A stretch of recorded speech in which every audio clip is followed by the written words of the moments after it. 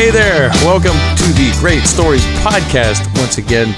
If this is your first time listening, I'm so glad you clicked on the Great Stories Podcast. What you have found is a long format interview program where I sit across the table from somebody and we just hear how they came to know Christ and what it's looked like in their life to follow Him. These interviews are long format, they're uninterrupted, they're unscripted, they're unplanned and unedited. This is just a real conversation between two people, and our goal is to bring you in to someone else's life so that you can experience along with them what it's looked like in the context of their real life to follow a real God that loves them more than they even know. And every one of these stories is a blessing. They're all different, but they all have so many similarities, and I love hearing about them. You can listen to the program on Stitcher or Apple Podcast. You can just open those up and search for The Great Stories Podcast. And you got to use the word the. If you don't put the, it won't come up, apparently. So The Great Stories Podcast. You can follow the show on Facebook, again, at The Great Stories Podcast there. And of course, if you want to support the show, there's basically three ways to do that. The first way, you can kick down a few bucks. There's some cost that goes into this. I'm looking at expanding onto other platforms. It just costs a little money to do that, and any support is appreciated. We have a Patreon account.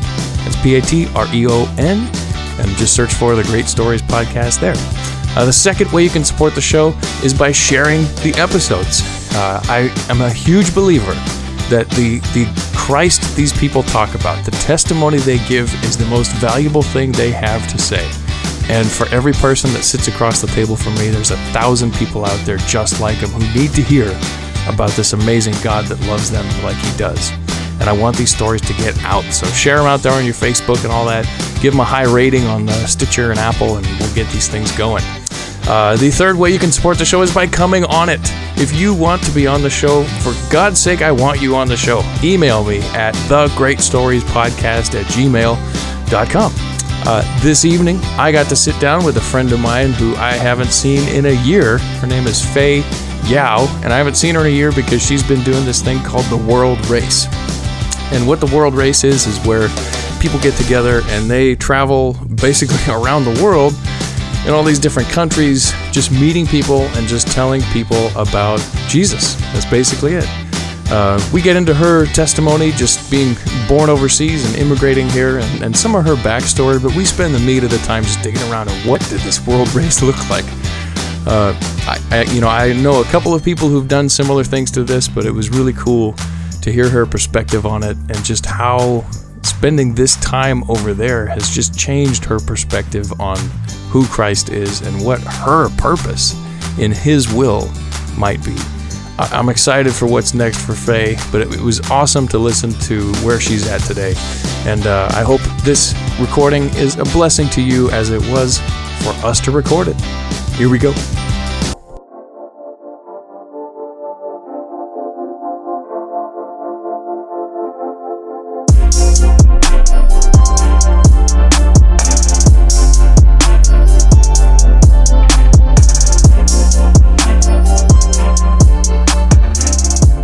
Fei Yao, or Yao Fei, right?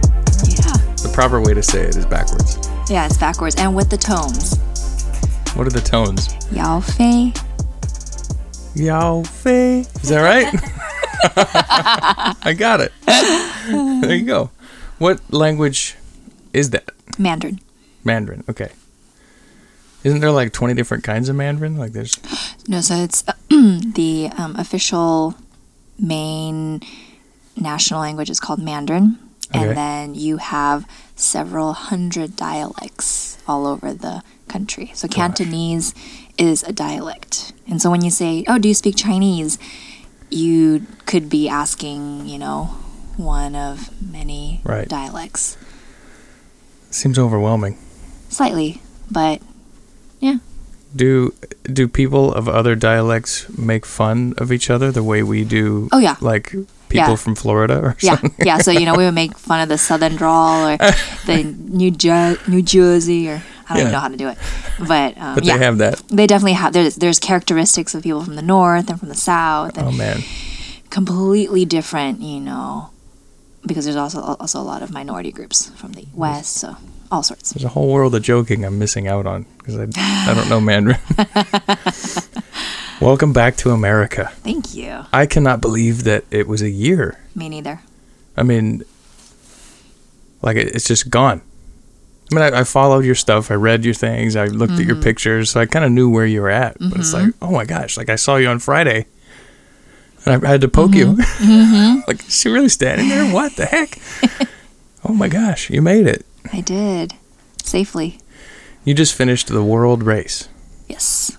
Can you quickly, I mean, I want to go back. I want to talk, about more than just the world race, but just a real quick, like, what just happened for the whole last year? In like a couple sentences. What'd you do? In a couple sentences, I basically went to 14 different countries over the span of almost 11 months. Whoa. And during those 11 months, I partnered with some local ministries, sometimes local churches in certain countries, and in other countries, my team and I were just completely on our own, trying to figure things out and meet locals through different means, trying to share the love of Jesus.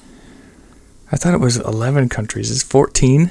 It was supposed to be 11 countries in 11 months, but... Just throw a few more in there. Yeah, you just, throw a few more for layovers or just, Wow. visa's sake. That's amazing. Well, welcome back. Thank you. I'm glad you made it, like, safely. I am too. There were some treacherous mountain roads that I'm glad we made it off of safely. Oh, man. Well, I can't wait to hear all about that. But for the purpose of grasping what you've been through for the last year, take us back and just give me like a little background on who Fei is. Where were you born? What was growing up like? And when did you decide to follow Christ? And that obviously brought you where you are. I'll interrupt you several times, so don't think like that's one big question. Go ahead. That would have to, cover over 2 decades of... No, I don't. We'll just start, from the beginning when I was born in China. Okay. And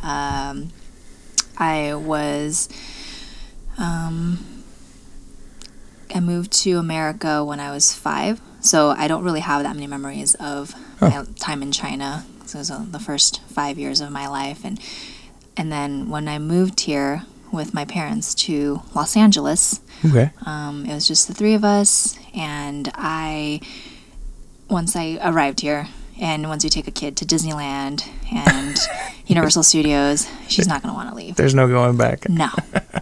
So I immediately loved it here. And, my parents, just through different means, was able to apply for visas to stay. And that's when I started to go to school here and make some new friends and actually learn English and be able to communicate. So growing up, we were not a family that really went to church. And my mom started attending a local Chinese church, and I would sometimes go with her when I was younger, but once I got old enough and I could decide whether or not I wanted to go with her, I chose to not go. And I was not interested, and I didn't feel like it was something that was for me. Okay. So even though my mom continued to go, and she eventually became a believer around the time that I was in middle school, I just never went throughout middle school or high school. And just during that time, I think it was very much, as an older child, I'm one of 2, and I'm also, technically, I'm still considered first generation because I wasn't born here, but I've lived here long enough where I can pass myself off as ABC, otherwise known as American-born Chinese. Right. And so, ABC. I never heard that. That's funny. And so I was, just very much the mindset of I want to be a good student. I want to make my parents proud. I want to be a good sister, a good daughter. And so everything that I did, I felt like was really just trying to earn people's approval, including my parents, and also trying to be good at whatever I was doing. But it was mostly focused on academics. I wasn't really ever, say musically gifted or athletically talented. So I just mostly stuck with academics. And so, going into college, I definitely was excited, but I also God was the last thing on my mind when I was entering college as a freshman at the age of 18. And when I first entered college, I wanted to try all the things and do all the things that college students would do. And where'd you go to college? I went to UC Berkeley. Okay. In the Bay Area. Woo. So I thought, I don't have any other reason for going up to the Bay Area. And so that's why one of the main reasons I chose Berkeley, so I could leave LA for the time being, where I grew up. When I entered Berkeley, I wanted to check out the different social clubs on campus and meet as many people as I could, and in a way almost try to reinvent this new Fei who was trying to be more fun and more, just more social and shed kind of that old image from high school. Yeah. Where, didn't have that many friends and didn't really know or understand what it meant to have like a real, true friendship and relationships, deep relationships. But, freshman year quickly came to a close, and then sophomore year rolled around, and that's when my roommate at the time actually invited me out to a Christian fellowship on campus. So at the time... I didn't know Berkeley had those. Really? Oh, yeah, I know. Wow. You wouldn't expect that. I know, right? And so at the time, I thought, well, what do I have to lose? I could just tag along with her. And I know that my mom was always just praying that I would be interested and start checking out a fellowship. And they had free food offered at the fellowship. Food is always a good way to get into my heart. And so... Good to know. So at the time, I started checking it out with my friend. And it was just very sporadic in the beginning. I would only go on certain Friday nights and check it out and eat the free food and meet some people. But I was never a priority of mine. And I didn't really go on Sundays because the whole concept of church and God was still so foreign to me. But as I continued to go and trying to balance between part-time job and full course load and social life, I began to notice that there was definitely something different with this group of people at the fellowship. And it was different from the people that I had interacted with throughout freshman year. Okay. Even though I met a lot of people, they were all very superficial relationships. Right. But with the people that I was meeting here at the fellowship, I felt like there was something different about them, and there was a certain kind of joy about them, and the relationships that they had also seemed very just genuine, and they were there for one another, and they really just lived life on life together. And so that's what got me more interested from the beginning. What were the activities they did? They just hung out and talked? Or? Oh, I mean, it ranged from anything from ultimate frisbee to taking us out to go bowling to hanging out at the staff's houses. They would make us dinner. I got hooked on Korean food while I was there. It was just a bunch of different activities to help us get to know one another better. But at the same time, it was through those activities and those bondings that really showed me, you could have fun without alcohol. You can have fun just hanging out with one another, Right. chatting over some ice cream or some boba, milk tea. It was a really, good way to get to know people. Yeah. Whether it was people my age, from my year, or some of the older people that were around. Hmm. Yeah. That boba. Such a... Is that just a Bay Area thing? No. Or is it everywhere now? It's starting to spread quite a lot. Okay. But I think seems like every time you turn around, there's a new boba place in There is. Fremont somewhere. I can't do it. It doesn't work. Yeah, not all of them are created equal. No. I don't mind the milk tea so much. It's the boba. It bugged me. I usually don't get that either. I just have the milk tea. Yeah. Yeah. One of my students made fun of me because last time they took me to T4 over here by American High School, I got the strawberry smoothie with the rainbow jelly in it, which is by far the most girly looking drink that they have, because it's this giant pink thing with this rainbow jelly on the bottom of it. I said, hey, I don't care. I'm secure enough. I'm just not doing the boba. I'll do that. Rainbow jelly. What? So you said your mom was praying that you would eventually come around, right? Where was Dad with that whole thing? Yeah.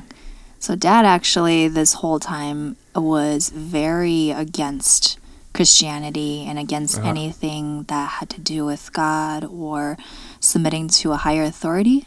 Interesting. So even from the beginning, he was very much against my mom going to church. And when she came to be a believer, he was very sarcastic and very much, just kind of bashing on it. And he would say, like, oh, this is only a crutch. This is for people who are weak, for people who, don't just need something to turn to as a source of comfort. But he never felt like that's something that he would need or something that he would ever fall prey to. But after a while, after he realized, okay, this is not just a phase and this is something that, she's actually going to believe, he kind of backed off a little, but it was something that he was never really interested in hearing about. So, when I started to attend church, I don't think I really told him about it. It was just not something that really came up. But it's more so later on that I continued to discover that, he is still very much very anti. Still today? Until today. Yeah. Hasn't softened yet?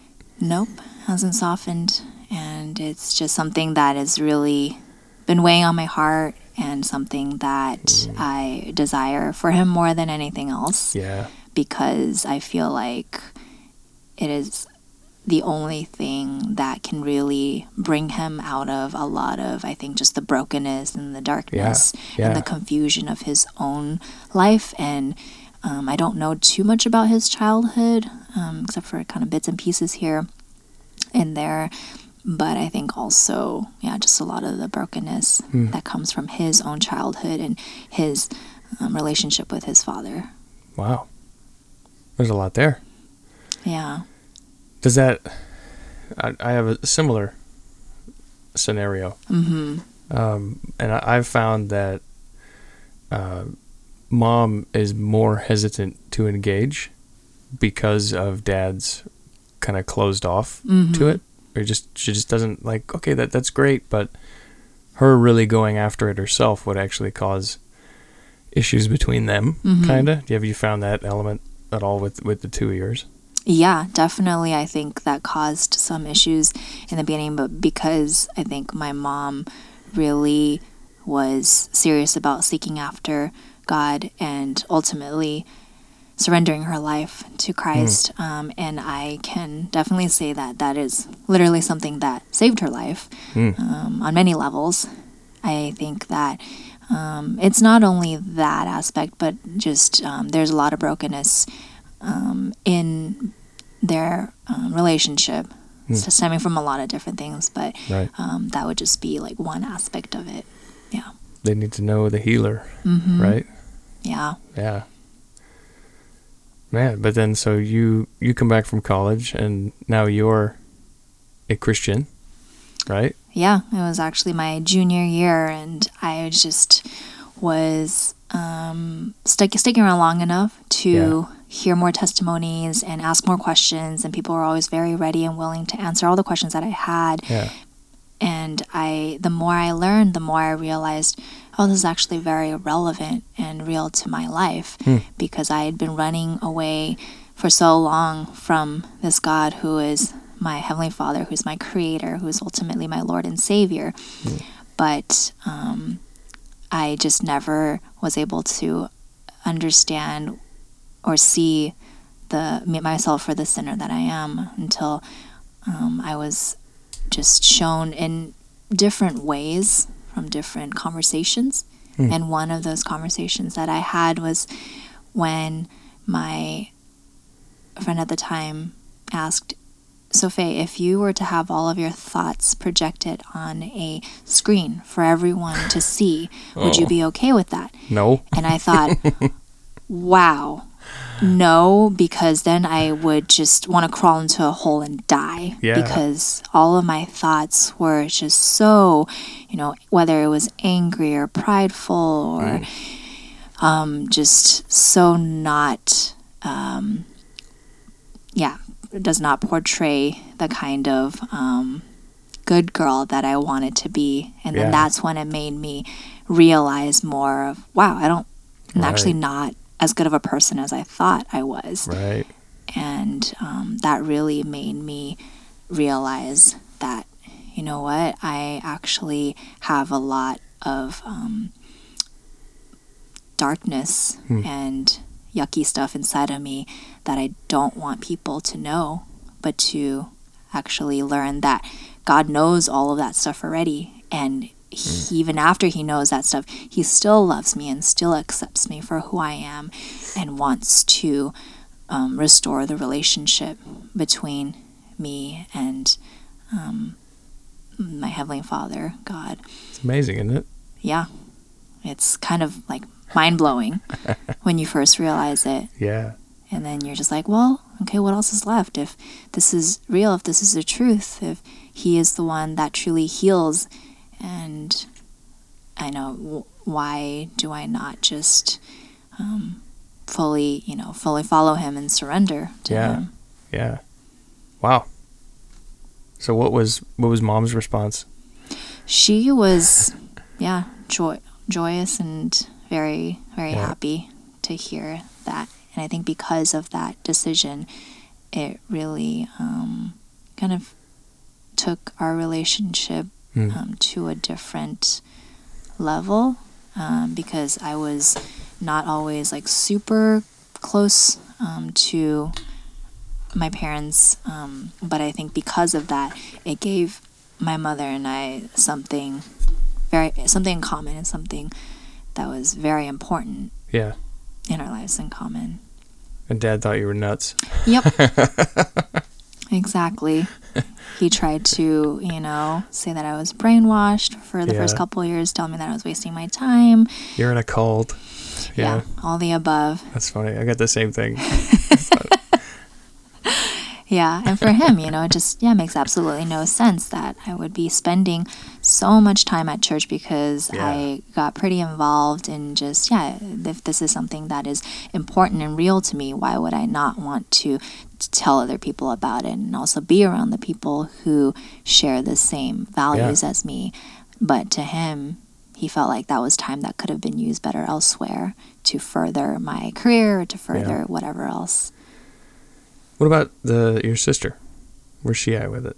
She is, so right now she is actually in college right now too, and she is kind of just, I think only God really knows where she is right now, and I've learned as the older sister to just pray for her and for her to come to Christ on her own terms, because That's how it happens anyway. In a way, yeah, that's how it happened to me. Right. And, it took me a number of years to get it through my thick skull that it was well worth my time and investment and ultimately my life to come to know Jesus, my Lord and Savior, and to surrender my life to him, making the most important decision of my life. And so that doesn't just happen overnight. So for her, she has had more exposure than I did back when I was her age.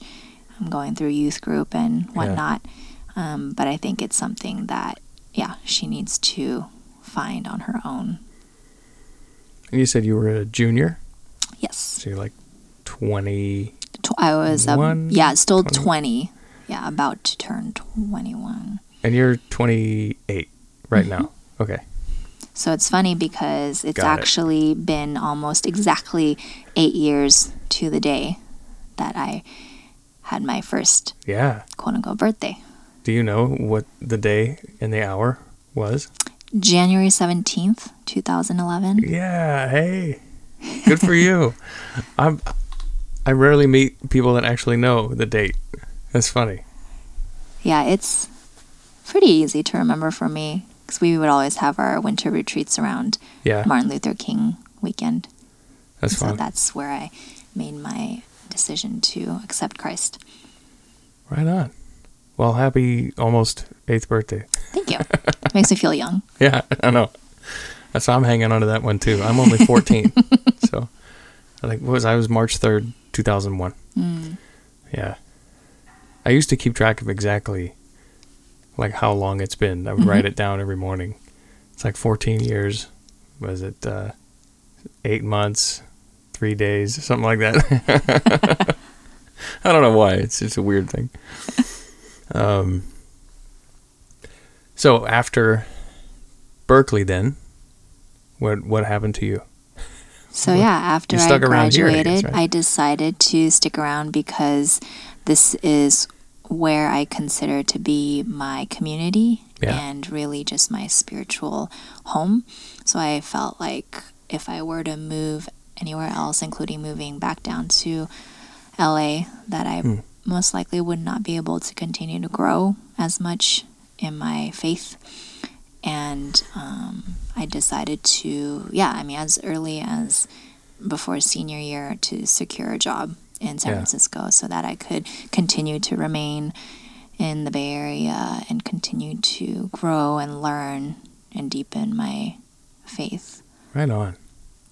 I have more questions about that, but what was your major?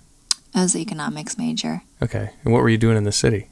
When I first graduated, I went into public accounting and did audit. Oh, man. You're that person. I was. The auditor. That everyone was trying to run away from. Don't talk to her. Well, hey, you actually got a job doing what you went to school for? Kind of. A little bit? I mean, involved like money and numbers and math and stuff, right? Yeah. Wow. Really, at the end of the day, people really don't need to be very concerned about what they major in because you rarely do stuff related to what you learn in class. I know. You just learn everything on the job. That's what I tell people. It breaks my heart that you see like people just dropping tons of cash on these really expensive degrees and fancy majors and extra classes, and I'm like, nobody cares about that in the job world. As long as you have that like piece of paper. Yeah, they want to know, so what have you done? Where have you worked? What do you know? Nothing. Right. Okay, never mind. And they all want you to have experience doing something that nobody will hire you to do on the first time. Yeah. It's very frustrating. Yeah. Anyhow, you actually got a job out of college. You're doing that. So you're living in the Bay Area. What church were you a part of at that point? So at the time, I was with the church that I became a believer at. So they, continue to. They have ministry, for people after graduation. So I was able to be involved and serve in youth ministry as well as elderly care ministry for a little bit. Yeah. Is that an on-campus thing, or is it just like a in Berkeley thing? No, so a big part of it is campus ministry. Right. So that was, a huge part of why I was reached and saved at the time. Right. But then there's another part of it where there's separate ministries that you could get involved in. So that's what I did. Cool. Yeah. Right on. So at what point did you become a Resonate person? So Resonate happened back in May of 2016. Okay. And yeah, at the that time. Recent? I thought you'd been around longer than that. Does it feel longer than that? Yeah. Weird. Okay. Yeah, no, it was fairly recent. Yeah, at the time, I just felt like it was time for me to find a church where I could continue to grow in my walk with the Lord. And I had heard a lot of good things about Resonate. Woo. And I had a couple friends that were attending here at the time. So I decided to give it, to check it out. And yeah, I came on Sunday in early May, and I really enjoyed just the kind of welcoming atmosphere that I stepped into. And Resonate had a lot of the characteristics and that I was looking for in a church to continue to grow in. So after a couple of Sundays, and I really don't like to spend too long looking around and feeling like I'm just a floating, chaff in there. And so I just decided after a couple weeks that I was going to settle on staying at Resonate. Right on. It was the donuts, right? Really? And that's, that sure. It has something to do with it, Yeah. I felt the same way. I don't know what year I came. It's been like 5 or 6. Mm-hmm. Something like that. But it was similar. It was like 2 weeks into it. I was like, okay, this is it. Yeah. But I had the thought, because I was really involved at my last church. Mm-hmm. So I was sitting there and I had the thought like, wow, I could just kind of like hide here. Mm-hmm. I could not do anything and just sit here and consume. Like, maybe I'll just be a consumer. Should I do that? And then a week later, it's like, no, sorry, I can't do it. I got to drive something, or I'll come to set up. Yeah. Let's go. Yeah. Well, I thought you were around longer than that. Gosh. I've only known you then for 2 years, and you've been gone for one of them. Yeah. What? Weird. Did you know her before? My friend here? Oh, yeah. No. Introduce your friend. I'm sorry, I'm talking to nobody over here. Introduce your friend to the audience, please. Yeah. Patricia's here. Yes. Just, hanging out, being my bodyguard. Eavesdropping, yeah. Yeah, I actually didn't meet her until Resonate either. And she came not that long after I did. And we actually grew up really close to each other in LA, but we didn't know that. We were actually at rival high schools at the time. Fight. Yeah, but we met each other at Resonate, and the rest is history. Right on.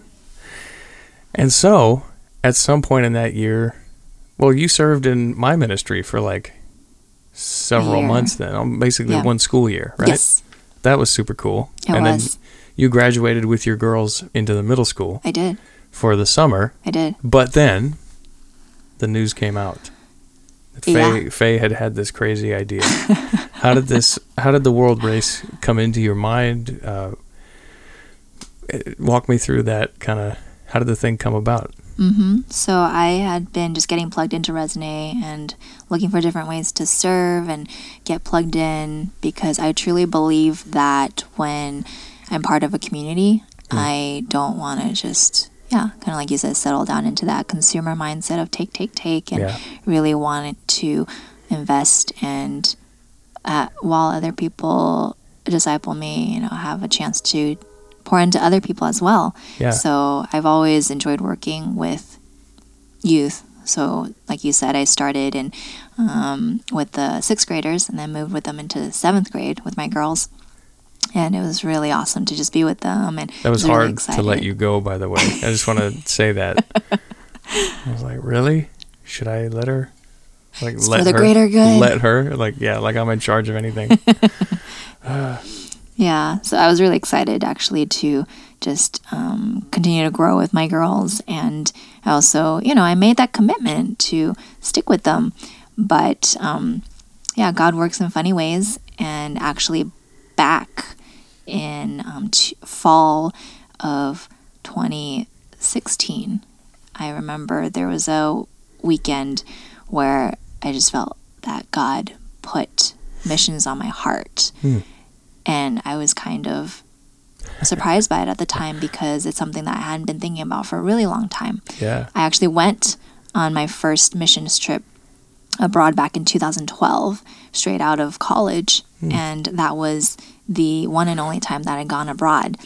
And so, a period of over 4 years had passed. But when God put this thought on my heart, I thought, okay, well, where do I start? So I just kind of started doing a little research, and I also wanted to just start to surround myself with like-minded believers who also felt that it was important to go and share the good news of Jesus to many different parts of the world that do not have the access to the gospel. Right. And so I actually took a class called Perspectives back in the spring of 2017. Okay. And that class is amazing. I would highly recommend anyone who has never taken it to go and take this 15-week course.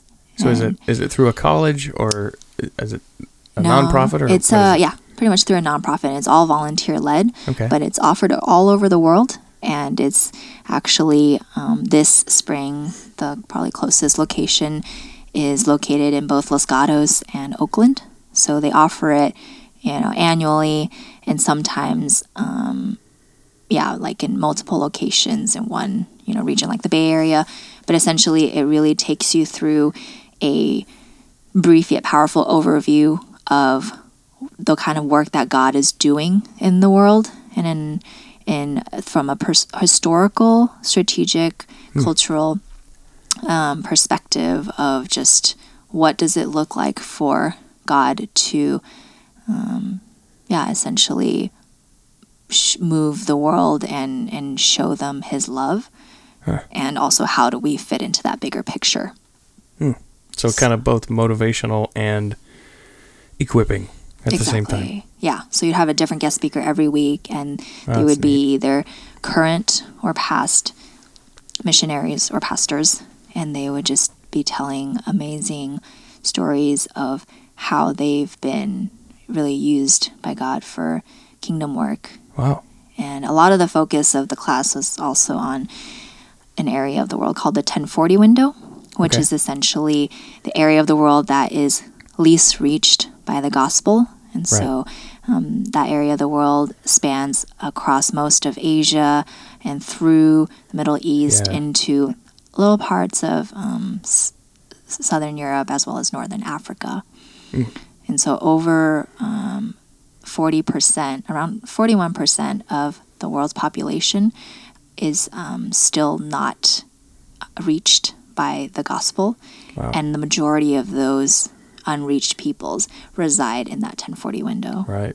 So after I finished taking the class back in summer of 2017, I just felt like I was given a load of information and resources and things that I could not ignore and had to do something with. But I just felt like, what do I do with all this that I've just received? Right. I can't just sit around.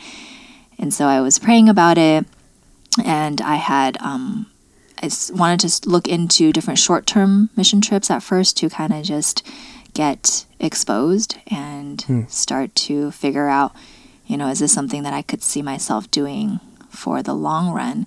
But a lot of the short-term opportunities just didn't work out for various reasons, whether it was scheduling, timing, things like that with my busy work schedule. And so I had this crazy thought this one day in, July that maybe, I could go for longer than just a 3-week trip. And so I'd heard about a program that a couple of my friends had done before, where they would go, pretty much it was like a back-to-back short-term mission trips over the course of 11 months, on average, spending about 1 month in each country to be exposed to different countries, different cultures, different ministries and people groups. And so I looked into that, did a little more research, And I just thought, man, this is crazy. I don't know if I could do this. Yeah. Because for my friends that know me, I'm very much, I like stability. I like to know, my schedule and what's coming up next. And I've never been unemployed. Right. And I don't want to do something that's like super crazy and what in my head I would think is irresponsible. But the more that I sat on it, the more I felt like, this is something that I probably would regret if I don't do it, but I probably won't regret if I do it. Yeah. And there's just a lot of different, doubts in my mind and thinking, okay, like what if I'm needed at home? Like what if something happens here? And what if my family needs me? Or, I made that commitment to the group of girls that I'm leading in middle school. Like that's not fair to them. And this is just not the right time. And it's almost a year of my life. I'm not getting any younger. This is going to be, what if people forget about me during the time that I'm gone? So all these crazy thoughts running through my head. But at the end of the day, I just felt like God wanted to let me know, there is no perfect time really to do something crazy for me. Yeah. And the reasons not to do it are just going to get longer, right? As time goes on. There's never going to be perfect time to do it. Yeah. You're always going to have to find some sort of excuse, and there's always, life is going to continue to happen. Man. Yeah. So I was just like, you know what? I think I am just going to go through with it. And it wasn't like overnight. I said, yes, this is something that I'm 100% in. I actually just took little steps, one step after another. First telling my boss at the time, and then telling my parents, and then having conversations with one of my pastors and some of my friends and praying about it. Yeah. And everything felt like it just fell into place. And I quit my job and started fundraising for my trip, and that went really smoothly. And I felt like that was also a blessing from the Lord, in a sense that I was able to so successfully fundraise in such a short period of time before I headed out in January of 2018. Yeah. Now, what was the organization called that you did this through? Yeah, they're based out of Georgia, and the program is the World Race. World Race. Mm-hmm. That's just what it's called. I thought that's what it was, but that's also what it's called. Okay. World Race. Yes. Cool. And how, like, what does something like this cost? Like, what was the fundraising goal to get going on it? Yeah, so with everything included, the travel and the food and lodging and insurance and various overhead costs, the route that I went on was around $18,500 or so. That's not as much as I thought it would be. It costs more than that just to live here. Yeah, that's the funny thing. I think it's all relative. For some people I talk to, they go, wow, that's so much. And then for other people I talk to, they're like, that costs less than what I pay in rent for the year. Yeah, my year is more than that. My rent per year is more than that, yeah. Yeah. It's crazy. So I think it's just, we live in the Bay Area, and everything is expensive. So when you go to third world countries and go overseas, I mean, the cost of living drops dramatically. You're balling. Wow. Okay. And then, so that's right, yeah, because you finished the summer. So when did you officially leave? So I left January 17th in 2018. January, and you're back now. When did you get back here? Got back to the States around December, mid-December. Okay. Yeah, so 11 months and a couple weeks. Probably, exactly, yeah. Wow. So what were you thinking going into it now? So you've gone through this process. Okay, I'm going to do it. And then it starts to get real. Mm-hmm. Right? Like, oh, gosh, this is actually going to happen. Yep. You're packing bags. Yep. You had to go to like a training for it? Or like but tell me about that a little bit. Yeah, so we just had a 10-day training before we actually headed out, a couple months before we actually left the country. So it was a time of training to prepare our hearts to really be equipped in some aspects of how to culturally be aware of the places that we go to, because a lot of the countries that we were going to were heavily Muslim or just not exposed to Christianity, and so we wanted to do it in a way that was culturally sensitive to people there, or also presented in a way where we're used to it in the Western hemisphere of and it was something that's called guilt and innocence kind of gospel, whereas in Eastern culture in Asia, that's not going to really resonate as well as if opposed to if you would share it in more of a shame and honor type of gospel sharing. So those are just some of the trainings. Go through that a little bit slower. Sure. Can you describe what would be the guilt and the shame, the contrast? Yeah, I like that. Yeah, so essentially a lot of times that when we are exposed to the gospel, we hear it in terms of, I am a sinner, and so I am guilty of the sins that I have and the transgressions that I have committed.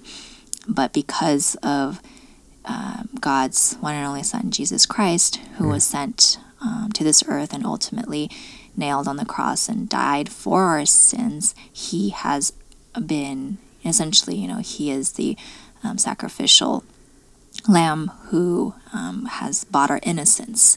And so this is this guilt and innocence, guilty until proven innocent, all this kind of, these kinds of things in the Western civilization. Yeah. But in the Eastern Hemisphere, and especially, for example, let's just say for Chinese people, it's a lot more about bring honor to the family or bring shame upon the family. Right. And so they don't care so much as to whether you're guilty or innocent, because if no one sees it and no one knows about it, then you're not guilty. Preserve the honor. So it's all about saving face. So if you can save face, it doesn't matter how messed up what happens behind closed doors. And so when you share with someone about how Jesus is actually the one who brings honor to you and to your family, and because of the shame that you feel inside because of things that you've done that you don't want other people to know about, and that you can't redeem purely based on your own merits, then the only way that you can find this honor is to really allow Jesus to be the one that restores that honor in your life or in your family's life. Wow. Yeah. I like that. That was very well said. Very Thank well you. said. I'll have to cut that little piece out and use it somewhere else. So that's just the training. Yeah. And of course, there's the really, really physically taxing part that I just want to block out of my brain of boot camp, staying in a tent in near freezing weather, because we were not prepared for it to be that cold in Georgia at that time of the year in October. And so I was freezing the whole time, and it rained a couple of nights, and needless to say, I didn't get much sleep. Okay. It was a little kind of like a boot camp. In a way. Mission trip boot camp. That's funny. And then, you didn't go straight from that on to the world race. No. You came back for like a couple more months. Okay. Gosh. Oh yeah, because you said October. Okay, January. So go through that. As you prep to leave, how did that roll? You already left the job. You left the ministry. Ew. Not quite. Well, the ministry I was still I'm involved joking in. with you. I'm joking with you. It's okay. It's okay. I'm not hurt at all that you abandoned us. Hey, I still saw you on Sundays. Yeah. So then you're prepping to go. So take us through departure. This is the part that I don't know much about from here. Go ahead. So that consisted of spending a lot of time fundraising and just making sure that I was able to financially be set to go. So I'm very, very thankful and blessed to be surrounded by community who understands what it means to go overseas and share the love of Jesus to other people where it's not as accessible for them. Right. And they were very generous with supporting me. In addition, I was just meeting up with different friends and coworkers and telling them, what I was going to do, and through this too, I was also blessed with the opportunity to, in some instances, share my testimony, share stories of, just why I would want to go and do something like this, and in a way, kind of put a pause on my life here in the States for almost a year. Yeah. And to go overseas. So it was just a good time of, resting but also actively engaging people in this journey that I was about to go on. Yeah. Yeah. And then you went. You actually did it. I did. I launched in January of 2018. So go through. I'm trying to think of how to do this, because you can't just retell the whole year. Like, we'd be here forever. I don't think we want to bore our listeners. We don't want to do that. I think the thing to do would be, give me like the flyby version of it, and then we'll just like drop down into a few like the really interesting highlights for you, So you left, you said 14 countries. Do you remember the countries that you were in for the last year? Yeah. Like, can you list them? I can just kind of give like a summary of there's different just main regions that I went through. So we started off in Australia, and then we went to Southeast Asia, into the Middle East, Europe, and then ended up in North Africa. So we went to countries, essentially we kind of just circled around the globe, but we went to different countries, including Indonesia, Sri Lanka, India, Kyrgyzstan, Kazakhstan, Spain, and Morocco. Wow. Amongst other countries, And you're flying most of the time, but I'm sure there's boats and trains. For the majority of the time, it was land travel. No way. So we took the plane pretty much only the first 4 months, and then after that, we didn't see a plane again until month 9, I want to say. Wow. Yeah. So all that in between, when we were going from India into Nepal, all the way until we flew to Spain in October, we only saw trains and buses and freighter ships. Wow. What did you do? That sounds so like, just that part sounds incredibly boring. It was very taxing on the body. Yeah. Mm-hmm. And I'm sure these aren't like really nice Greyhound charter buses or anything, right? These are... Oh, gosh. Those are definitely some of the travel days, were some of the more challenging days. Yeah. For sure. What do? You just equip yourself with some books to read, or audiobooks, or music, or just having some good old FaceTime one-on-one conversations with different teammates. I also, during that time, was able to pick up a couple of different hobbies. I wanted to try my hand at hand lettering.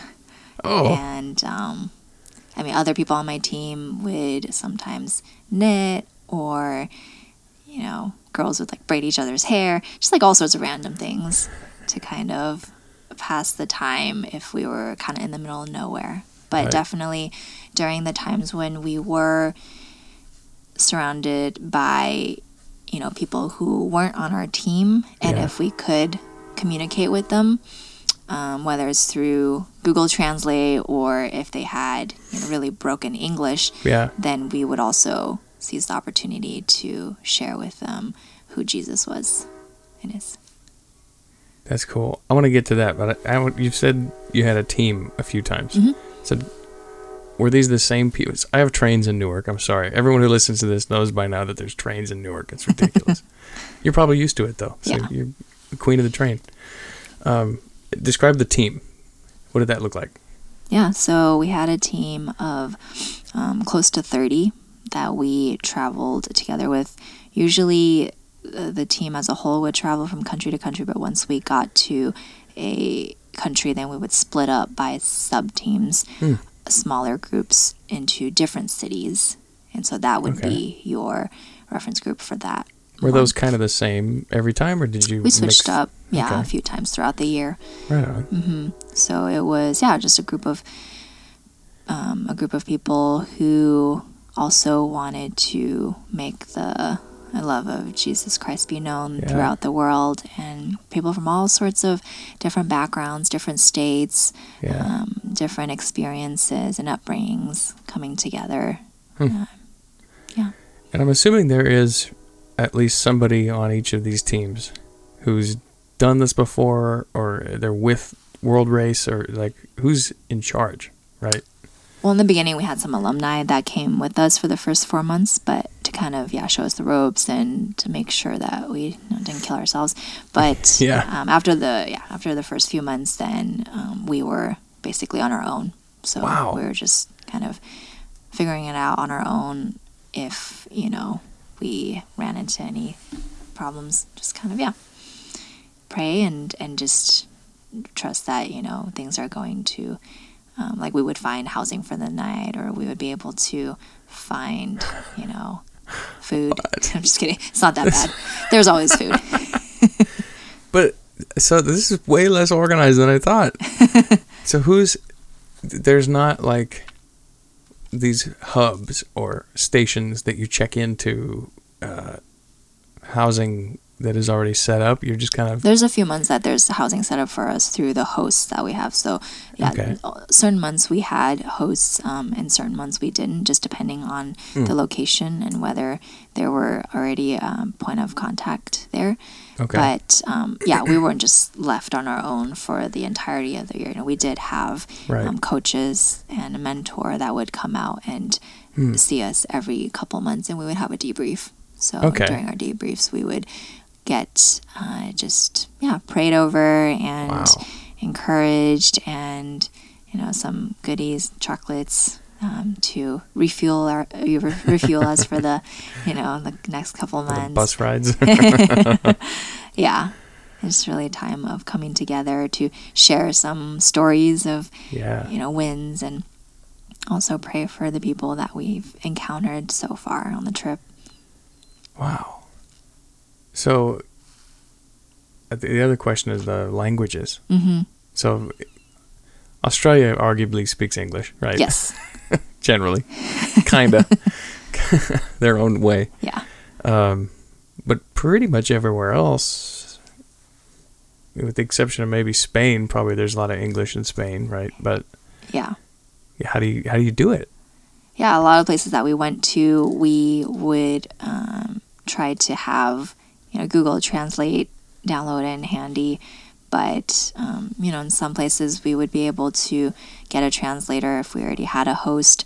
But if we didn't, then we would pretty much rely on just, with hand gestures actually go a long way. Yeah. Just playing charades. You can actually get a lot conveyed through just your smile and hand gestures, and a lot of things actually are pretty universal.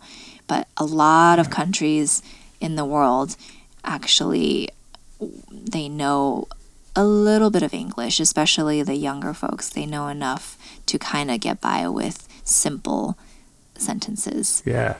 And so that was pretty cool. But it really did show us, too, that, Americans need to make more of an effort to learn at least a second language. There were only two of us, myself being one of them, that could speak a second language on the team. What's your second language? My second language is Mandarin. Yes, one of the many dialects. Interesting. So I took Spanish in high school for 3 years. Me too. Yeah, and I got to the point where I could almost have a conversation. And I did that because I was working in the medical field, and I wanted to be able to do, the patient interaction. But I found that once people found out you knew a little bit of Spanish, the charades would stop, and all the the effort to communicate would go away, and they would just start like, brrr. Like, okay, stop. Like, never mind. I don't know anything. Let's go back. It was working better when I was just pointing at your heart, and does that hurt? Yeah. So yeah, I want to learn another language, Faye. But yeah, it's actually pretty fun. It is fun. We would learn just simple phrases, but by the time we just got hello and thank you down, it was about time to leave. Yeah, a month is not long enough to learn. It's not. Like a full language. Mm-mm. Yeah. Gosh. Do you naturally pick up other languages, or is that a harder thing? For me, it's kind of actually hard. Yeah, so I actually never really thought about it, but I think this past year really showed me that it is probably easier as a bilingual speaker to pick up more languages. So I did find that it was a little bit easier for me to pick up new words than some of my other teammates. And I just had fun picking it up. It actually goes a long way when locals see that you're at least trying. Yeah. And you know, even if you completely butcher it, they'll just kind of smile and give you credit. Go and probably be able to guess what you're trying to say. Right. Oh, she's so cute. Yeah, she's trying. That's great. What was your experience with the food? Oh yeah, this is what I was wondering. You didn't say much about it ever. I personally love to eat, and I love to try all different kinds of food. So for me, that was actually really fun because, everything was authentic and local and a lot of times super, super cheap. Right. So, for example, in Indonesia, it was really easy to get a meal for under $2.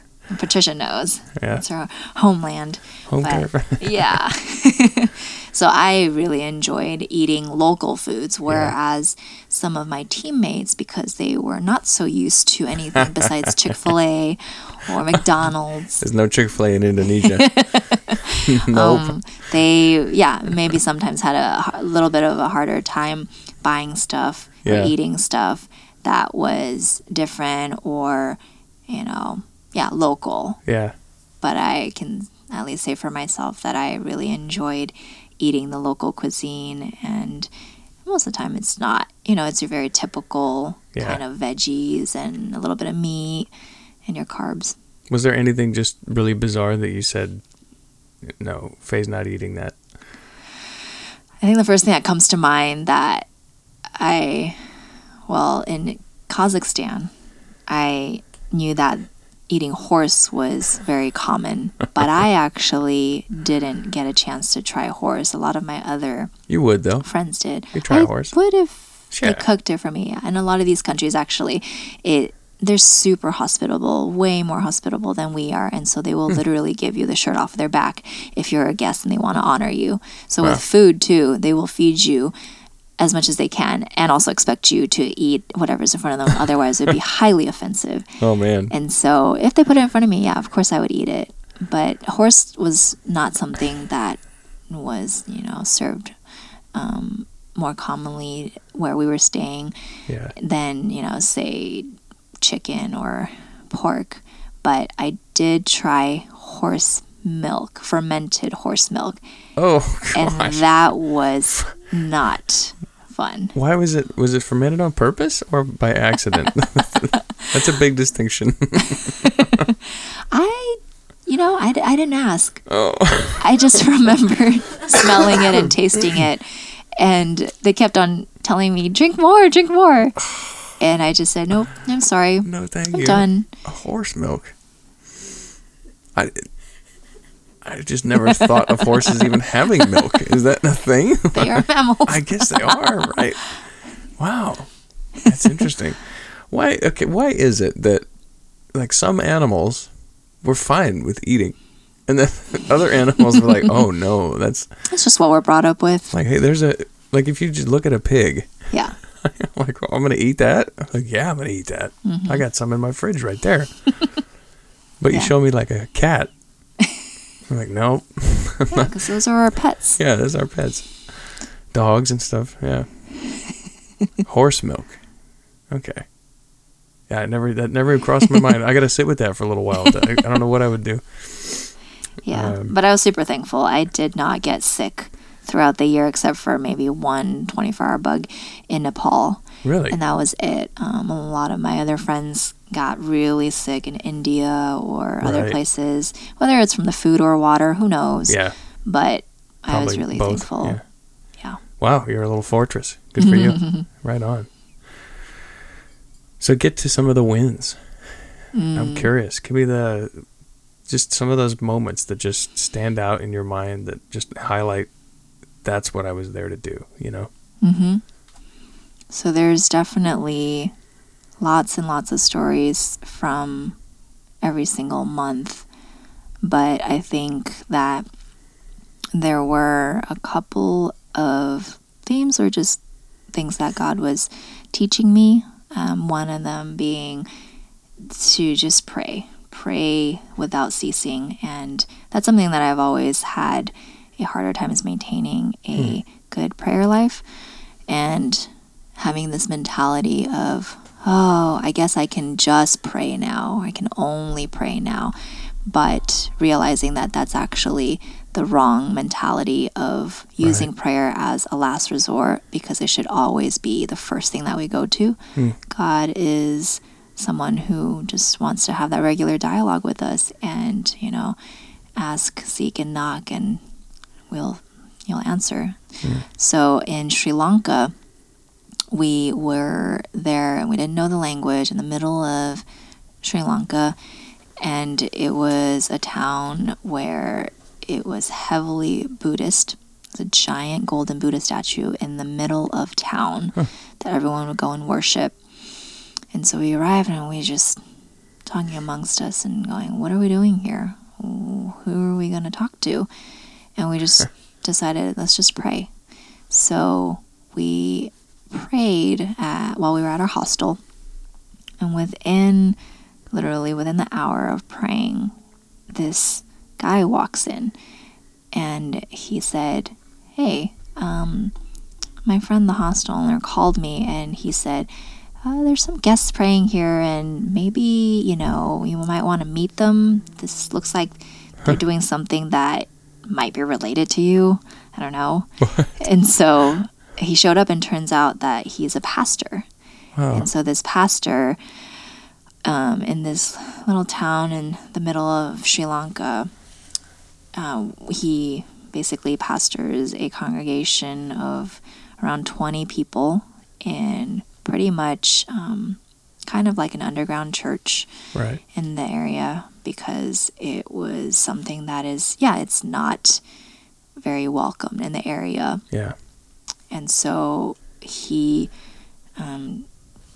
invited us out to Sunday service, and we got to meet his congregation and also worship with them and share a little bit of our stories in front of his congregation. And it was just very humbling to see this group of believers meeting together in a concrete little, concrete room with tin roof. And it was very, very hot in the middle of the summer. And they were just there, praising God and being able to worship together as a body of believers. And when we asked the pastor, what are some ways that we can help you?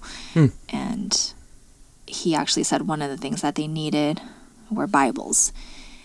But there was obviously no resource in that little town to obtain Bibles, but he did know of a Christian bookstore in the capital in Colombo. And so we said, you know what, why don't you come with us when we go there so that we can fly out to our next destination, come with us, and then we can buy some Bibles for you and your congregation. And so that's what we did. We pulled together some of our money and we were able to buy 25 Bibles for them in their native language. For a church of 20. For his church, yeah. That's awesome.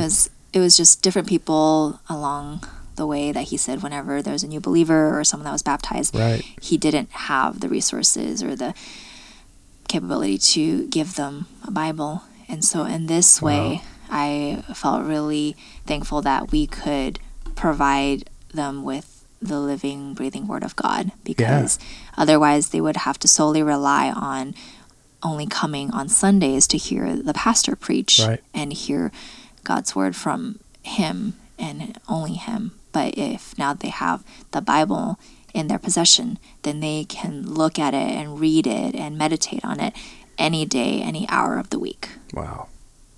Yeah. And that just happened, like, quote, randomly, right? Yeah. How neat. By coincidence from God.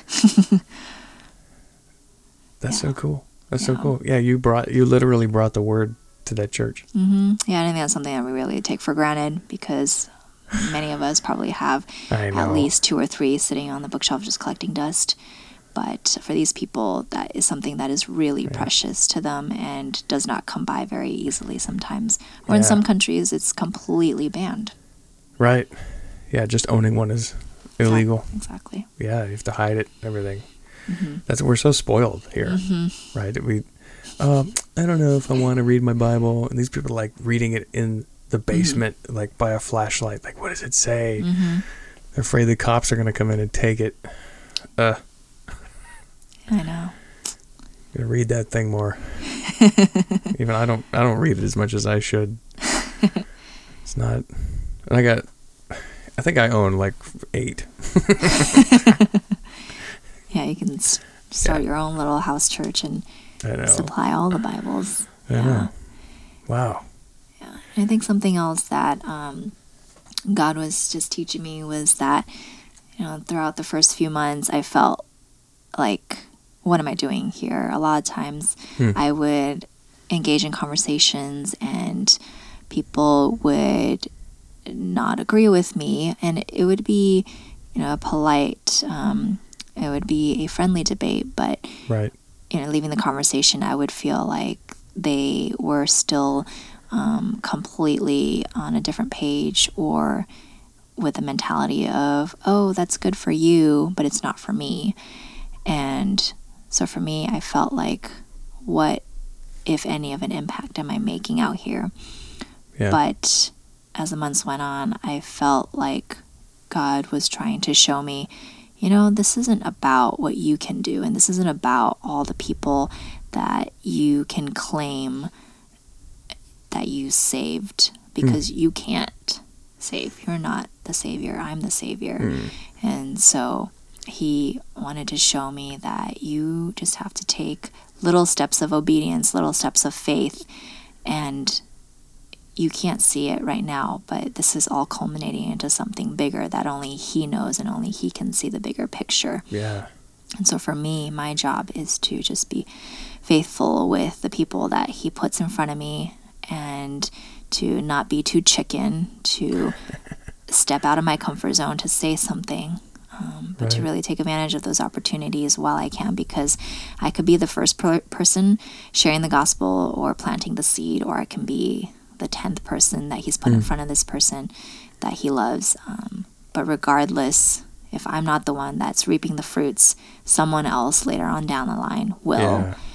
And that's something that I can't take for granted, or, not see like my role in, because that's very, very much needed when it comes time to speak some truth into someone's life, or share my story, hear their story, and just kind of like peeling back the layers, like showing another layer of who God is. And at the end of the day, my job is to just tell the story, and really God is the one who's going to do the work in the heart of that person and change his or her heart. So there were definitely several instances where I felt like, this is not by coincidence that I'm talking to you right now, or that we happen to cross paths. One of those days was in Azerbaijan, which I didn't even know where this country was before I went this past year. That's a country? Yeah, it actually is. It's in the Caucasus region, and if if you're kind of familiar where Armenia and Georgia is, but it's. I should have brought a map out here to figure out where we're at.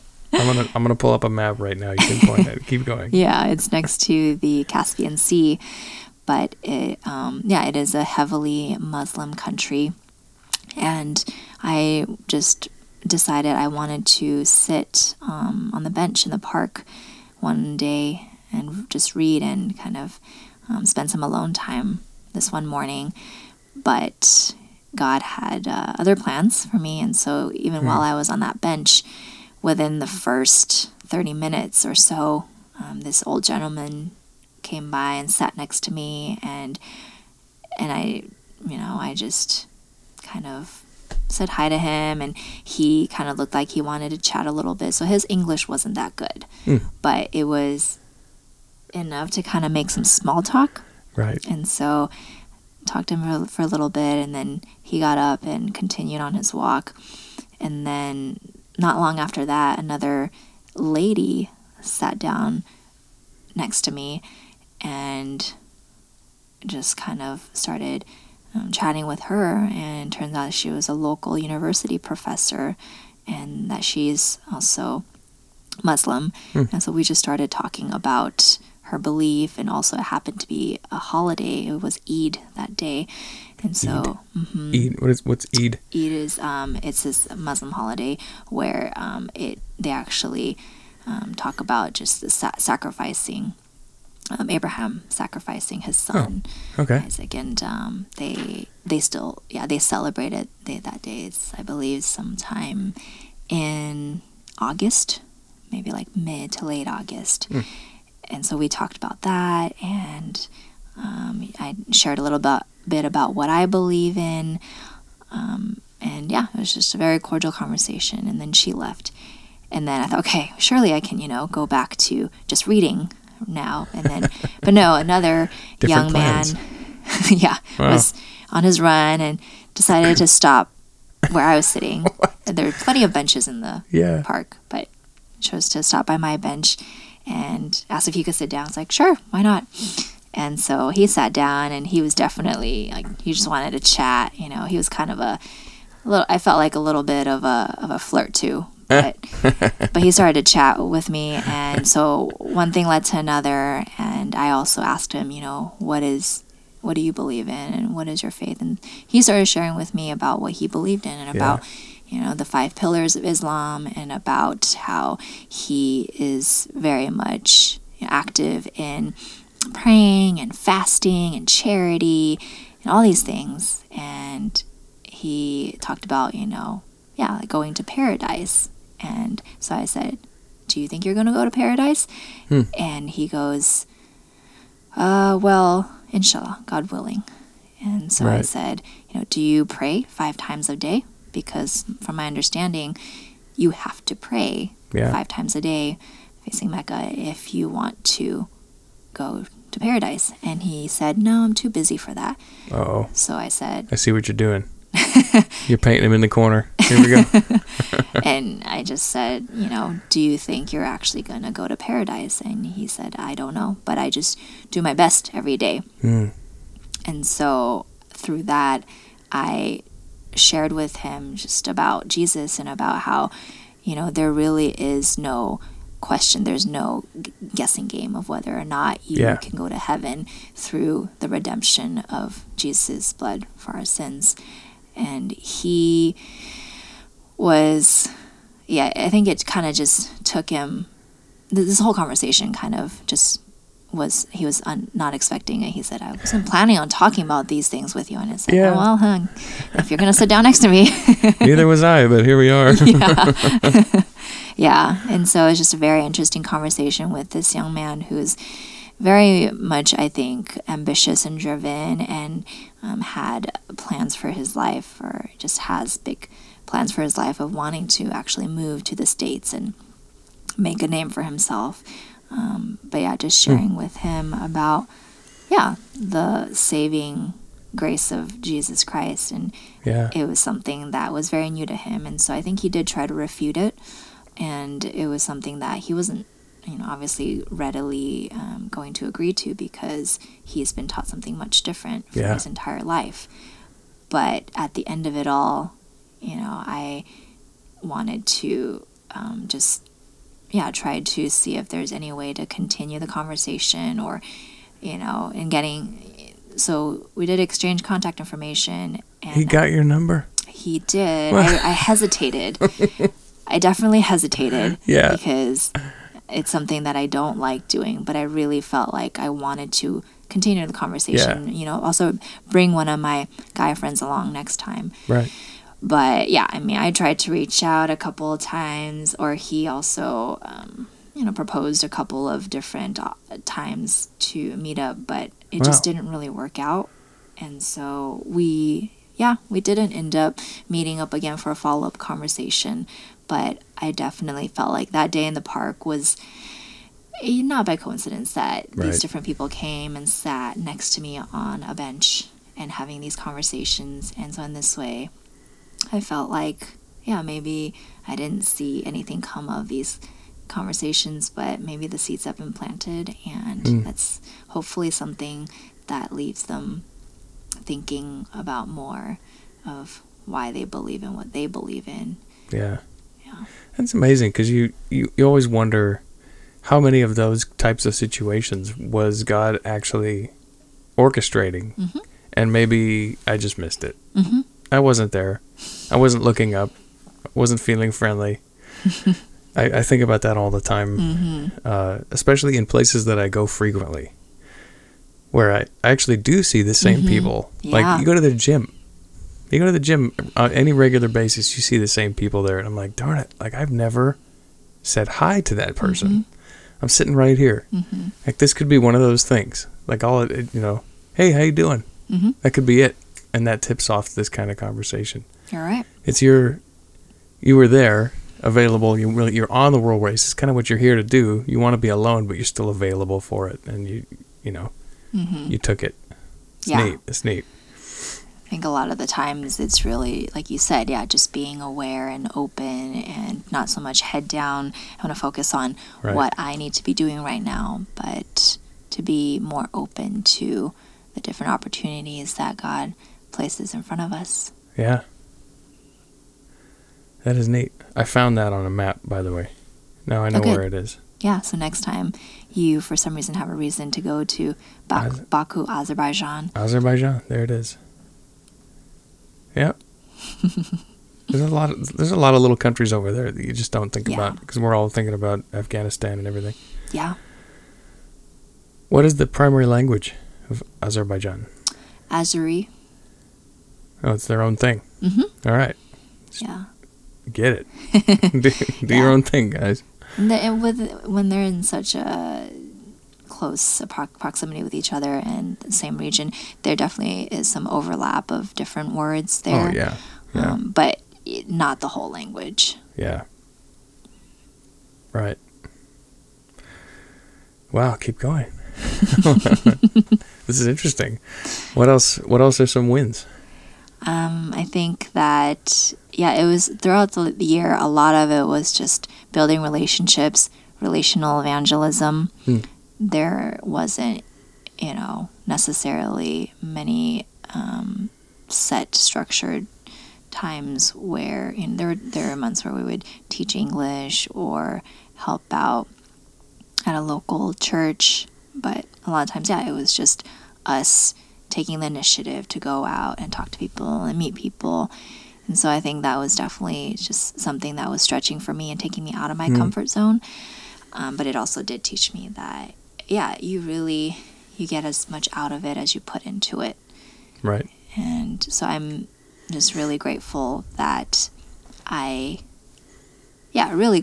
was the one that just gave me the endurance to keep going and to keep persevering even when things got harder, or it just was a little more tiring and taxing. And towards the end of the 11 months, you just want to have a room that you can close the door or spend some Your own bed. quiet time. Yeah.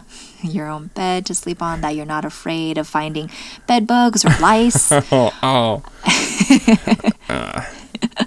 Well, okay, since we're going there, take me through some of the, like, hard parts of it. You got bed bugs and lice and bus rides. Like, what else? What was challenging for you?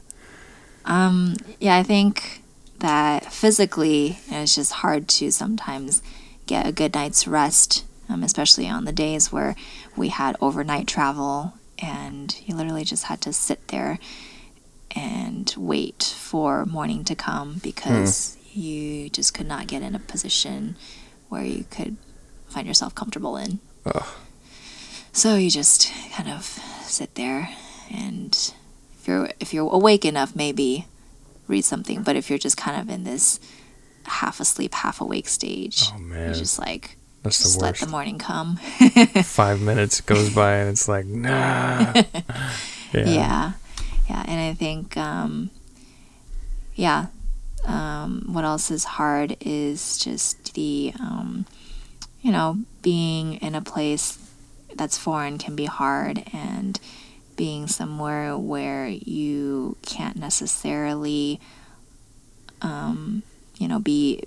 be able to fully communicate, or just find yourself, sometimes being stared at blatantly, just without any attempt to try to hide that they were staring at us. We Right. never felt like we were in danger in any way, but in some of the countries, it just felt like there was a lot more attention because we did stick out like a sore thumb. Yeah, they're just wondering, what are those? Yeah. First of all, this mix match, strange looking group of folks Yeah. dressed weird. Right. Yeah. Yeah. Especially in Muslim countries, we Yeah. definitely tried to, dress in a way that was not culturally offensive in terms of covering up our arms and our legs, but even exposing our hair. That was something that can be very noticeable too, depending on how conservative they are. Right.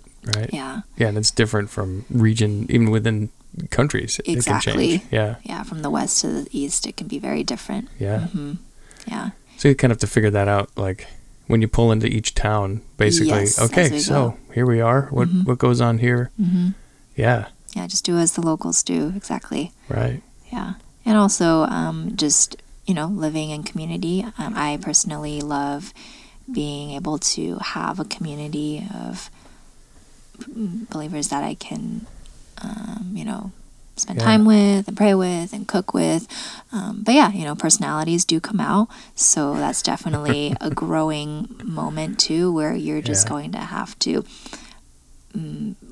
have grace for each other and also forgive each other, or sometimes just purely accept the fact that there are things that we do differently, whether it's how we decide to clean up after ourselves, or whether we some people are the way that they travel, they want to be getting there on the very last minute, or they want to get there way ahead of time. Just different little quirks, Right. it's going to be different for everyone. So you just have to learn to kind of come to an agreement and compromise, so that it's never anything super major, really, but just little things here and there that Otherwise you drive each other crazy, right? You just, Yeah. Like, we're doing this. We might as well not go nuts while we're doing it. Exactly. Yeah. Yeah. So I think it really kind of trains you, to live with people that are not like you, Yeah. but still be able to, share life together. Wow. And adapt as you go. Mm-hmm. That's neat. So I'm sure, like, you're probably still in touch, right, with some of these people you A spent. handful of people, yeah. Yeah, you developed some close friends, I'd imagine. Yeah, we all live in different parts of the country. But I mean, yeah, if anyone, there's like a Southwest sale or something, then yeah, probably be able to fly out and see some people over on the East Coast. Yeah. or the South. Right. Any other challenges, losses, things that Was there any point where you were just like, what am I doing? Like, did you get there, or was it positive pretty much for the ride? I mean, there were definitely ups and downs, but I don't think there was any one point where it was low enough where I had to be like, don't want to be here, or I want to go home. And that never crossed my mind. Whoa. Sorry about that. I didn't have, any desire to actually want to go home. Right. I definitely was very much in the mindset of, this is something that I committed to, and I am going to do it well, and I want to finish strong. And I think that when the going gets hard, it's just a matter of, okay, kind of refocusing and remembering why I'm out here, and it's not for me, it's not for, really anything besides, like, I want to fully, like, whatever I do to glorify my Heavenly Father, and to regain some of that strength and energy through praying, just to get more, guidance and just a little extra oomph to really finish out the month strong. Right. Yeah. Wow. I have so many more questions though. I don't want to let you go yet. This whole the passage that says, "Go make disciples," the Great Commission. Yes. Keeps Matthew coming 28. as you're talking. It keeps coming to mind. And the whole idea that he doesn't say, "Go make disciples," and it'll be super easy, right? Nope. Go make disciples as long as it fits into your schedule, or go make disciples, and you'll never be sad or grumpy. That's not it. It's a commission. Go. It's going to be hard. That's kind of the point. That's what I'm confronted with your guts to do this, and just hearing some of these things. It's really cool. Thanks. Yeah, Really it definitely cool. didn't happen overnight or even over a span of a couple of years. This is something that has just grown and evolved over the years. Yeah. Now it's coming up on year number 8. And if you had told me 8 years ago that I would do something like this, or that after I come home from something like this, that You're I would crazy. have a complete shift in perspective of what I want to do with my life, it's just amazing to see the kind of heart change that God can do. Yeah. And so I think for me, a big takeaway from this past year is that I can see myself going overseas and doing something like this long term. I'm not going to go and jump, from country to country like this. I think this is the only time I'll ever do this. Right. It was a good experience, but my body just can't handle it. But I think that I am very much the type of person that I do want to stay rooted somewhere and actually invest in relationships and be in one place for a longer period of time and really invest in people. So I don't know when or where that's going to happen, but I think that is something that God has really put on my heart. And I can't imagine, doing something that would be as rewarding or as hard, but also just worthwhile in terms of my time and resources. Yeah. And so for me, that's something that is just so new to me, and I'm still processing, and it's going to take a few more months to still process through that. Right. But I think that when God is the one that is the driving force behind it, and one of my favorite passages is Proverbs 3:5-6. Trust in the Lord with all your heart and lean not on your own understanding. In all your ways acknowledge him, and he will make straight your paths. And a lot of times it's just me wanting to rely on my own understanding, because that's so much of who I am and how I've been brought up, to be independent and to really make sure that I can support myself and do everything for myself. But at the end of the day, remembering that, no, I've been made new, and it's really the Lord that he is the one that knows me the best, and he has my best interest in mind, and planning out a future for me that is meant for good and not for evil. And so when I think if I can just have that perspective in mind and not lose sight of it, then I can really do almost anything in a way.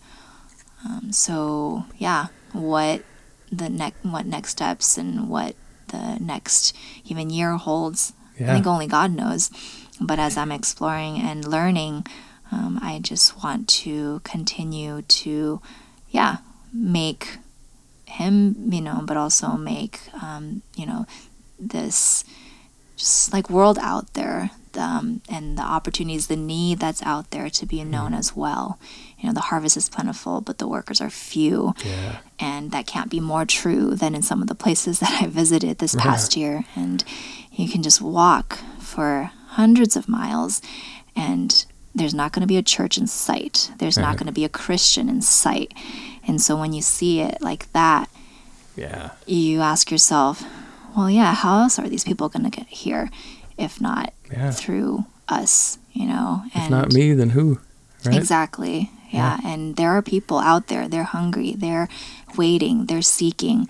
But unless we obey and we go, these people are not going to be able to hear the good news of the gospel, even if they want to ask those questions, even if they want to hear. That sounds like a calling to me, what you just said right there. I'm still trying to figure out what the heck I'm getting myself into. Well, you should go back and listen to what you just said, and then I think, there's a lot of clarity in that, because not everybody feels that way. Yeah, and I would say it's okay. Right, not everyone is supposed to be a global missionary, right? Yeah, so you don't necessarily have to physically go overseas, but I do strongly believe that everyone, like you mentioned earlier, is called by the Great Commission to make disciples of all nations, and that's going to look different for every single person. You could be staying here in the States, and you could be the one praying. Right. You could be the one sending people to go financially. You can be the people, welcoming them back with a place to stay or a car to drive when they're here for their furlough. But whatever that looks like for you, it's a way that you can participate in God's grand vision for furthering his kingdom. And that's between you and God. Yeah. I couldn't have said it better. It's beautiful. So I ask almost everybody this, and it's my favorite question to ask of fellow believers. What is it about Christ and this gospel that you have found beautiful enough to say what you just said and be willing to consider giving the rest of your life to serve him? That is a very important question. I think for me, what's so beautiful about this gospel is that just even looking at my own life, did I really deserve it, or was I looking for it? Not necessarily, but I think that God pursued me and he found me, and it's really just, it can happen to anyone, anywhere.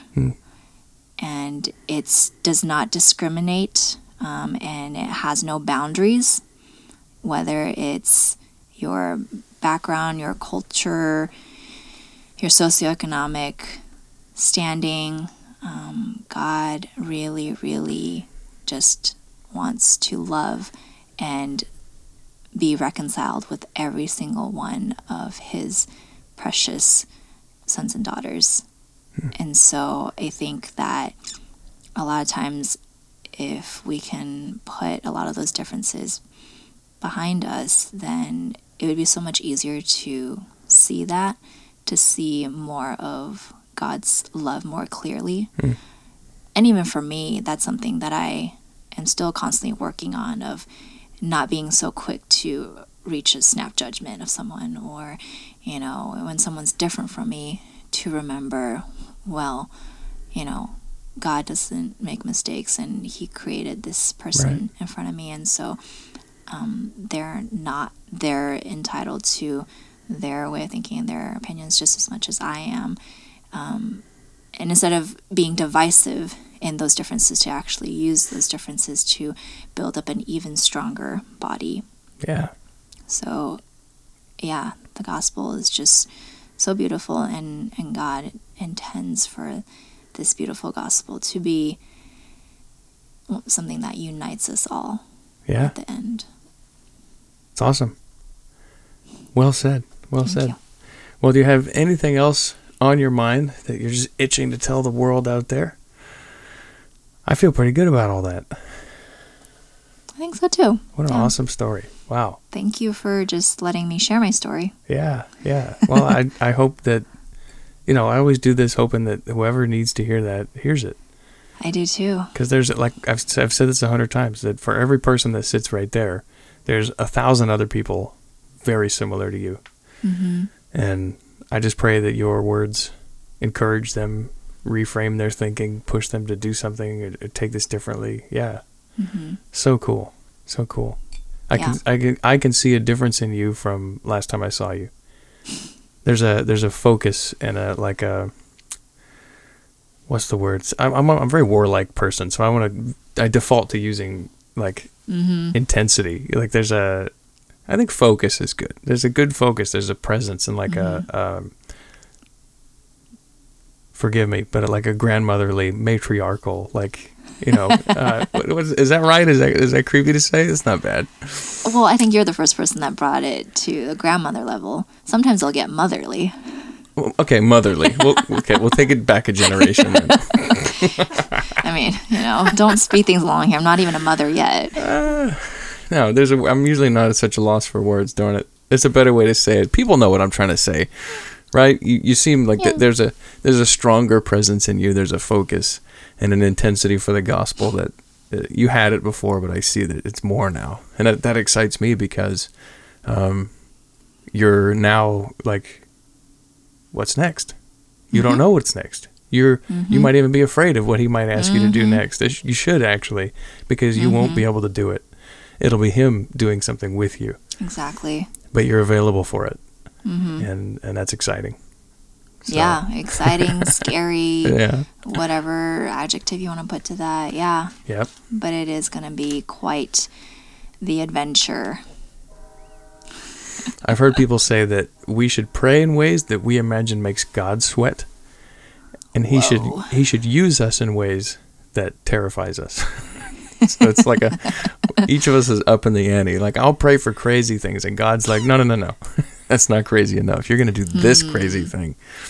This is what you will do in my service. And it's nuts. Yeah. Treasures in heaven, homegirl. Yes. It's something that I'm learning every single day. What that looks like. Yeah. What am I storing up? Yeah. Yeah. So you're going to be living in LA for a while? Or what's the immediate next for you? No one knows. You don't even know that. What about tomorrow? Okay. This is a real adventure now. You're still on it. You thought you were done. I know, right? Wow. All right. Still going. Month 12. How could I or people who are listening just be in prayer for this process for you in the next, I guess, 4 hours while you figure out what you're doing tomorrow? Yeah, but this season, yeah. Yeah, I think really to just be fully open and trusting to what God has in store for me in this season, in this new year, whatever we want to call it. Yeah. I feel like, there's a part of me that's definitely open up a little more. It's a little more free now to not have such a tight grip over every single aspect of my life, but more so being a little more open-handed with what I have, whether it's with career or with family or with my future of anything. To just fully trust in the Lord that He's with me through it all. And ultimately to really be okay with, wherever I end up to be able to thrive wherever I end up, really. Yeah. I don't want to just merely get by. That's no fun. Yeah. Yeah. Get crazy with it. Why not? Right? Yeah. I don't think my friends would call me crazy, but we'll get there. Get crazy. Yeah. I always tell people, like, if God is actually who he is, and he's actually in charge, and he's actually all powerful, and he loves us that much, and he has a plan that has us in mind, how can we mess this up? Really? I just start saying yes. Just see what he does with you. It's crazy. That's true. Yeah. Yeah. Yes will lead to another yes, and before you know it, you just can't. You're in Sri Lanka. Go back anymore. Yeah. Awesome. All right, Faye. God bless you. Thanks for coming in and talking to me. Thanks for having me. Give me a high five on the outside. Here we go. Yeah. Thank you. Thank you.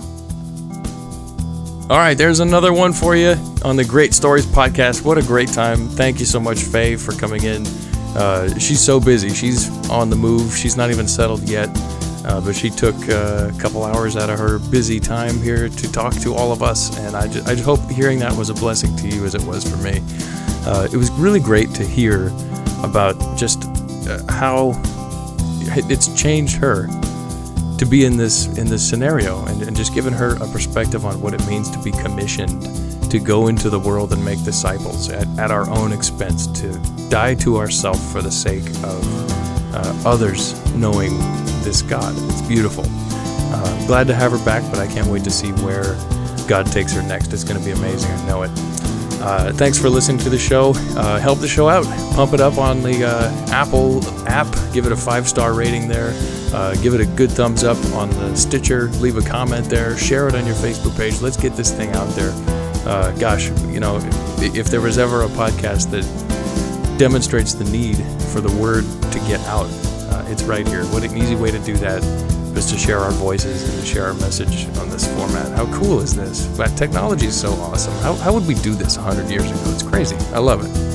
Anyway, thanks for listening. Again, if you want to be on the show, or you know someone who would be great for me to talk to, shoot me an email at thegreatstoriespodcast@gmail.com. See you in a couple weeks.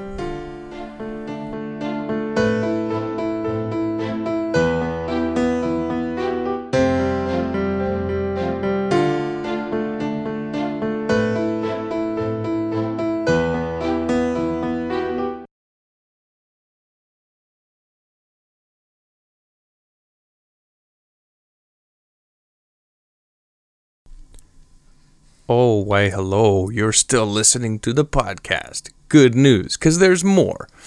This is the bonus portion. A lot of podcasts do this, so I'm doing it too. And it's just a part where we just put a tag on the show, talk about whatever happens to be on my mind in whatever day. Sometimes it's funny, sometimes it's not. Sometimes it's serious. Sometimes it's just me rambling like I'm doing right now. But today, I'm considering something. So this week I took a little personal retreat, and I interviewed Mayday McDonald on the way back from that retreat, which might be why I sounded so relaxed, because I pretty much, my family owns a home near Sonora, California, and I have a key to it. So I can kind of go up there and hide from the world and just kind of be a recluse for a little bit and spend some time inside my own head. A lot of times just the busyness of the day-to-day, just being home, it's kind of hard to just calm your mind. Excuse me, gosh, and to be still and just really be calm within your own thoughts and just really think things through. And I have a hard time doing that. I mean, I'm a busy person. I live at a crazy pace, and I love being that way. I thrive on a full schedule, just going and going and going. But it doesn't naturally give me a lot of time for just kind of reflective, kind of deeply introspective thought and just some quiet listening time between me and God. And so I went up there and I did it. And I'm so glad that I did. I had just several periods of time where I was just able to be still and quiet And nature helps with that. This house is up in the hills, and I have this spot up at a little lake up there called Pinecrest Lake, and there's this hiking trail that goes around it, and it's not that far. It's maybe a mile, if that. Not even that. Gosh, maybe like a half a mile hike, and you get up onto this like rock outcropping. It's probably a good couple 100 feet, above the water level of the lake, but you can see the whole thing from there, and you look off and you see these big granite hills that go off, as far as you can see, and it's just a really cool spot. And I just find that just going to that spot for some reason unlocks some stillness within me, and I'm able to reflect up there, and it's neat because that place hasn't changed for who knows how long, certainly longer than my life. We're talking about granite mountains here. And it's neat to go up there because I've been up there in every season of my life so far. And when I was a kid, I think my parents purchased that house, I think when I was in 6th grade, 5th grade, something like that. So basically my whole conscious life, I've gone up there basically every year. And through high school, and then through the confusing years of college, and, before I was even a Christian, I still felt reflective when I went to that spot and just stood there. And, and then in college, in that confusing time, when I was trying to be a firefighter, and then, there was a minute in there when I was actually married, and that happened. And, I was up there with her, and then I wasn't. And that was over. And, gosh, without going into my whole testimony, man, the point is that through every season that I've had, I've seen that rock as a parable for Christ in my life, because it never changes. I do. I grow, I get wiser, I get dumber, I get bigger, smaller, whatever season I'm in.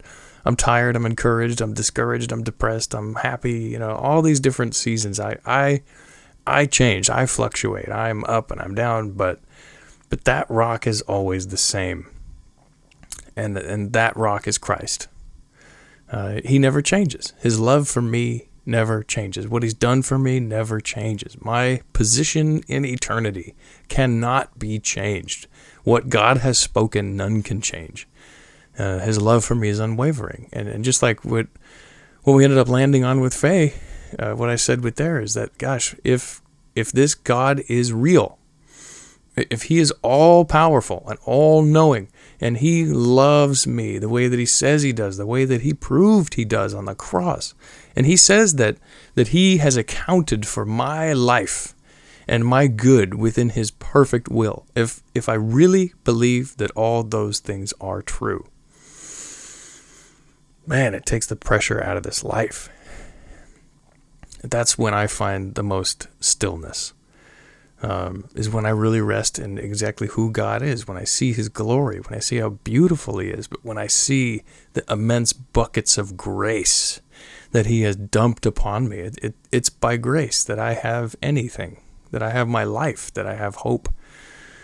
And so good to get up there and just be confronted with not just the physical rock, but to have that moment of stillness with my spiritual rock. It was beautiful. I highly recommend that everyone listening do what you have to do to get your head out of the day and go find a rock so you can find the rock. All right. That's all I got for you. I will see you or talk to you in a couple weeks. Bye.